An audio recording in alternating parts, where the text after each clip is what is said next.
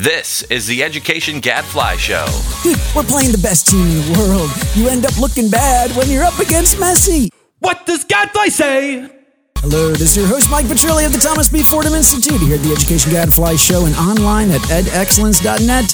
And now, please join me in welcoming my co-host, the LeBron James of Education Reform, Alyssa Schwenk. Thank you, Mike. That's quite an honor this week. That's pretty good, right? But hey, you were a basketball star once upon a time, right? Yeah, in my 6-year-old youth league, and that was only because I was taller than all of the boys in my first grade class. Is that right? You didn't go on to have great basketball. So this will surprise absolutely zero people who work at Fordham who have ever met me, but I'm not the most coordinated person, and I'm a little stubborn. So when people go, "You're really tall, you should play basketball," you weren't kind of into that.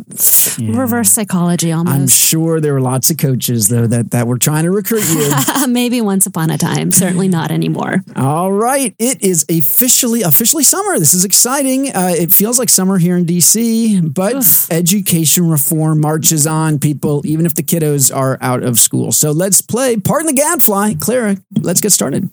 Mike, this week we hosted a discussion about education reform's common ground.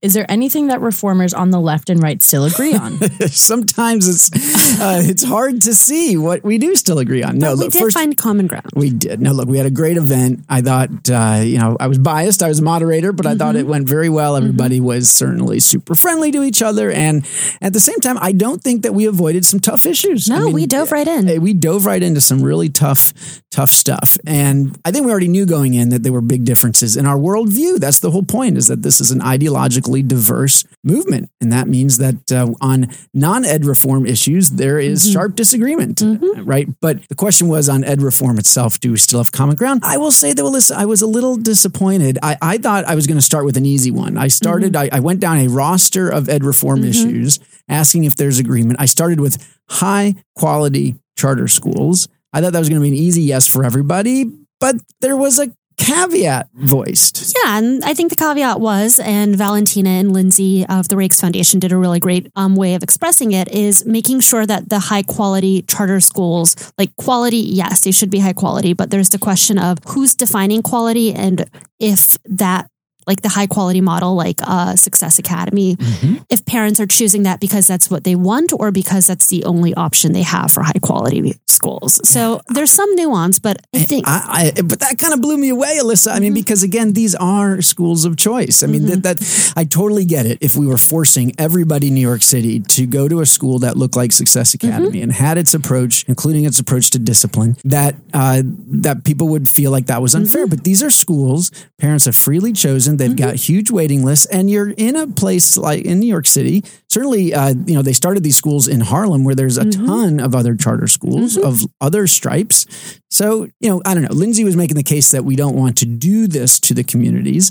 I get that. And I think it's totally legitimate that we need to be sensitive to how communities see reform. At the same time, many of us have always argued that the best form of local control is parental control. And if those Success Academy parents are happy and the school's getting great results, I just think, look, we should all be in 110%. Yeah, I think, I would agree. I think a lot of people, success is clearly a lightning rod for a lot of people, but there are still these huge waiting lists. It is the school of choice for many parents. I think the most important thing to take away from this discussion is the idea of continuing the conversation, continuing to talk to people who have these different opinions and these different gradations of what quality is, so we can kind of better understand each other and better move toward this common ground where we can all work together. We will continue to do that. Okay, good. All right, Clara, topic number 2. Selective public high schools around the country are struggling to diversify their ranks.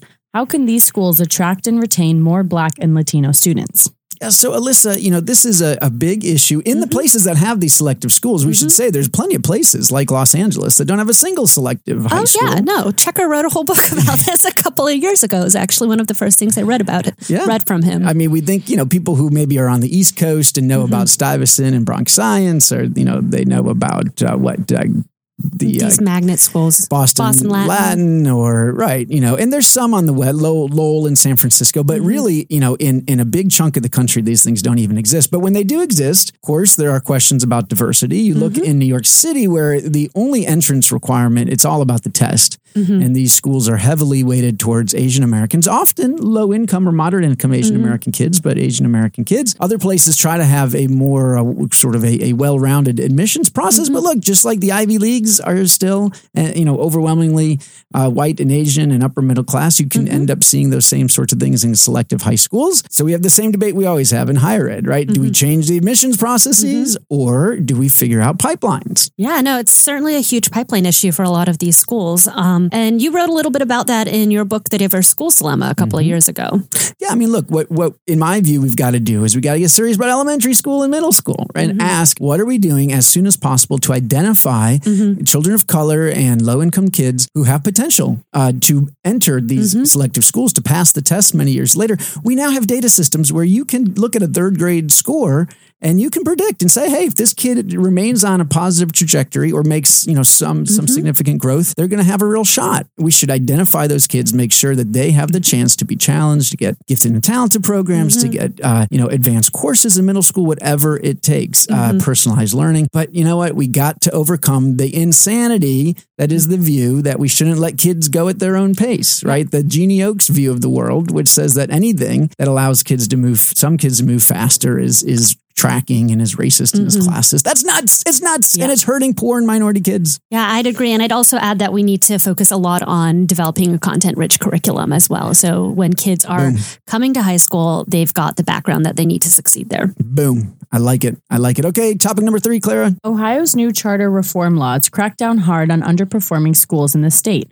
What does this mean for school choice in Ohio? Good things. Good things. Tell us, Alyssa, what just happened there in Ohio? So you're going to have to fill me in on I'm going to get a few of the details wrong, but a couple of years ago, Fordham commissioned a report looking at the quality of charter schools in Ohio and the quality of the charter law in Ohio. We found that the authorizing laws in Ohio were pretty lax. And one of the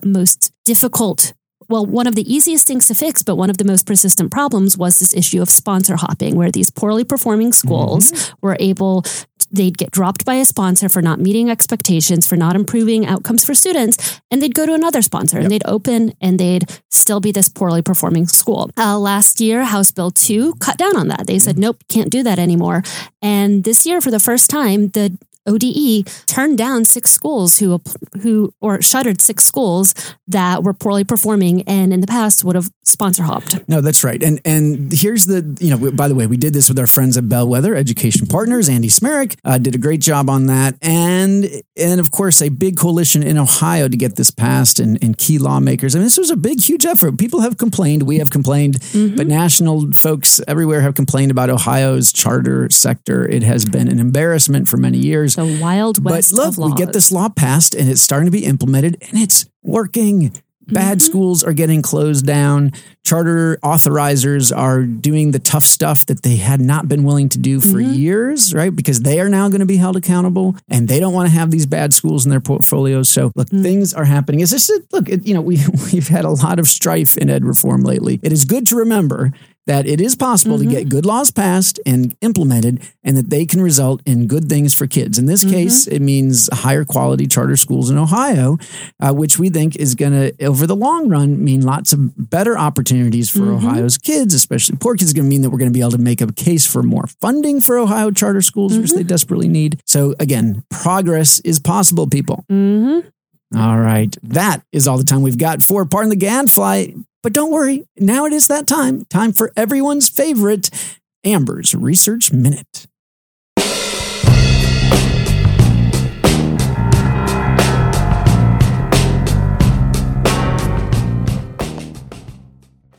David Griffith, welcome back to the show. Hey, thanks for having me. You make a lovely Amber. You do. David filling in for Amber yet again, called up from the minor leagues for the big opportunity. Hey, quick question, David. Were you more of an NBA Finals person this last week or a soccer Copa Americana? Calling it Copa. Yep. Copa. Sadly, I was a Copa Americana fan. Yes. I watched every minute of last night's 4-0 defeat to Argentina. Yeah. About which I think the less said, the better. It's impressive. Nobody has said anything today about this. And yet, like, let it be said, there was, I remember our good friend Andy Smerrick on Twitter last night saying that we looked sloppy and amateurish. Dude, we're playing the best team in the world. You end up looking bad when you're up against Messi. He's amazing. He is. I mean, that shot. The shot was pretty incredible. Unbelievable. I didn't watch the game because I only watch soccer when I'm betting on it, which is only the World Cup. Yeah, I know it's a wonderful game, but I also like my Audrey, you might want to scrub that. betting like lunches and dinners, not actual money. We wouldn't do that. But I don't, whatever that shot was, like Twitter just suddenly, everything was in caps and everything was exclamation points and that was it. You got to watch it. I mean, even if you don't know anything about soccer, you could watch that and say, oh my God, what were the physics behind that incredible shot? Okay, but we are talking about education reform. What you got for us, David? What's the study? All right. Well, today we're looking at a Mathematica study by Steve Glazerman and Dallas Daughter, where they basically looked at DC lottery schools choice system and basically dug deep into the latest data on how families choose schools in DC. Okay.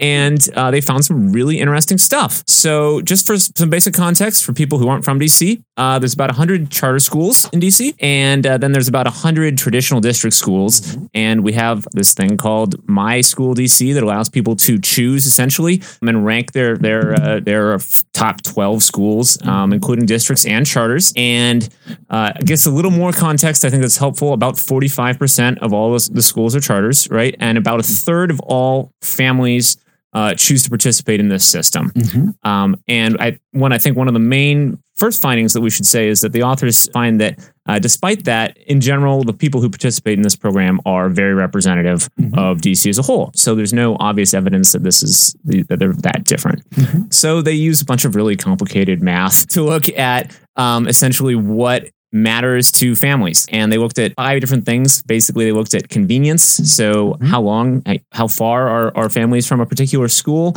or is it on a bus or a subway line?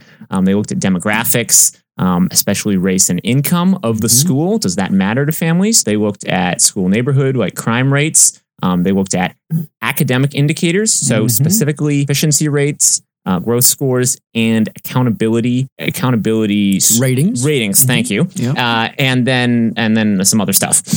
So basically what they found was that the 3 things that matter most are convenience, academics, and demographics. And they had kind of a cool way of sort of visualizing this or helping people understand how much it matters. So I'm going to read verbatim here. So the typical family would be willing to send their middle school student almost 7 miles further to attend a higher rated school. If you compare the highest rated to the lowest rated. By the way, it's hard to go much further than 7 miles. In DC, it really is. Yeah. So that puts pretty much everything in play. And similarly, if 2 schools differed by 10 points in terms of the percentage of students who scored proficient, parents would be willing to send their kid about a mile further to attend the more proficient school. And then they also care about race and ethnicity. But what's interesting is essentially they care most when their own race sort of group is small. So people don't like sort of being in the minority. And then when you get to a high enough level, it actually flips and there's a little bit of a taste for diversity,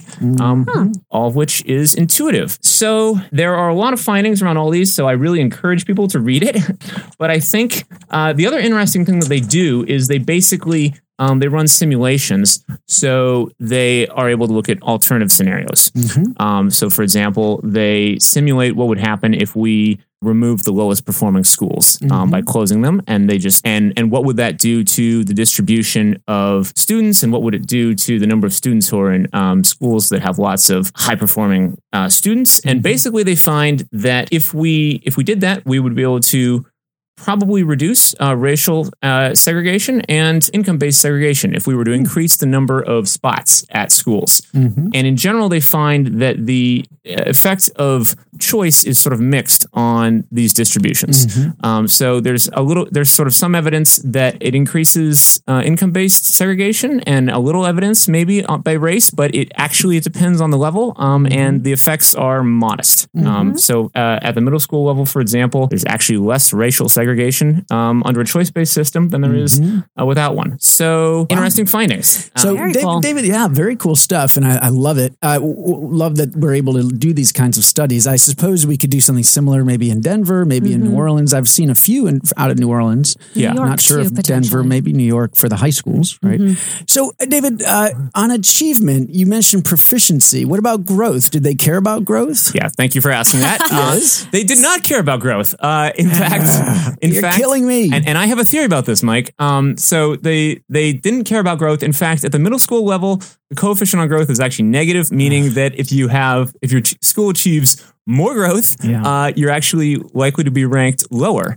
And what about the accountability rating? The accountability rating, care about that? So it matters most for high school kids. Okay. So and it matters less for elementary kids. So elementary parents care about, I don't know, safety, convenience, and the higher they get to high school, the more they're thinking about how good is the school. Yep. Closer they get to college too, or to post-grad plans. I wonder if with the kind of growth proficiency thing, it's easier for a school to grow if they're doing worse. So do you think that has any relationship to it? Or so they actually dug into that, and you're right. So initially they found, this is getting down in the weeds, but they found negative coefficients for middle school and high school, but it disappeared when they took proficiency out of it, which effectively controlled for that effect. That's interesting. I mean, and look, I think there is an empirical question here. If you're giving advice to a parent, should they choose a school that is high proficiency or one that is high growth? Yeah. Now, intuitively, you'd say, well, high growth, because if they care about their kid making the most progress. However, the high proficiency schools are probably going to have higher socioeconomic status students in them. Yep. And there could be some benefits in terms teachers. of, a diverse school. If your kid is poor, of being around more affluent kids for all the reasons that we've talked about here. In other words, so, I mean, I don't know. I'm like, is that an obvious study, or by its very definition, if you tried to study which is better for a kid, a high growth school or a high proficiency school, almost by definition, it would have to be the high growth one, right? I mean, I feel like it kind of depends on the kid and it depends on the school a little bit. That'd be really, I'm the least qualified to comment on a research study here. Yeah. I think it's an obvious study. I still want to do it. All right.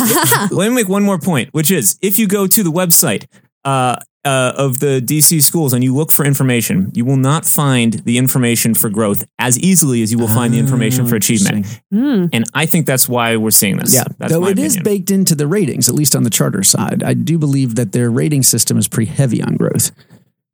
Could be, but you won't find those ratings as easily either. Oh, but the ratings aren't found easily easier. Okay. All right. Lots of awesome stuff. Hey, you smart listeners out there, send us a note if you've got a thought on this growth versus proficiency thing as we try to puzzle it out. Thank you, David. Great job. Look, we want Amber back, but I'm telling you, You've definitely at least got a spot on the bench here in the major leagues. Thank you very much. Yes. That's lovely.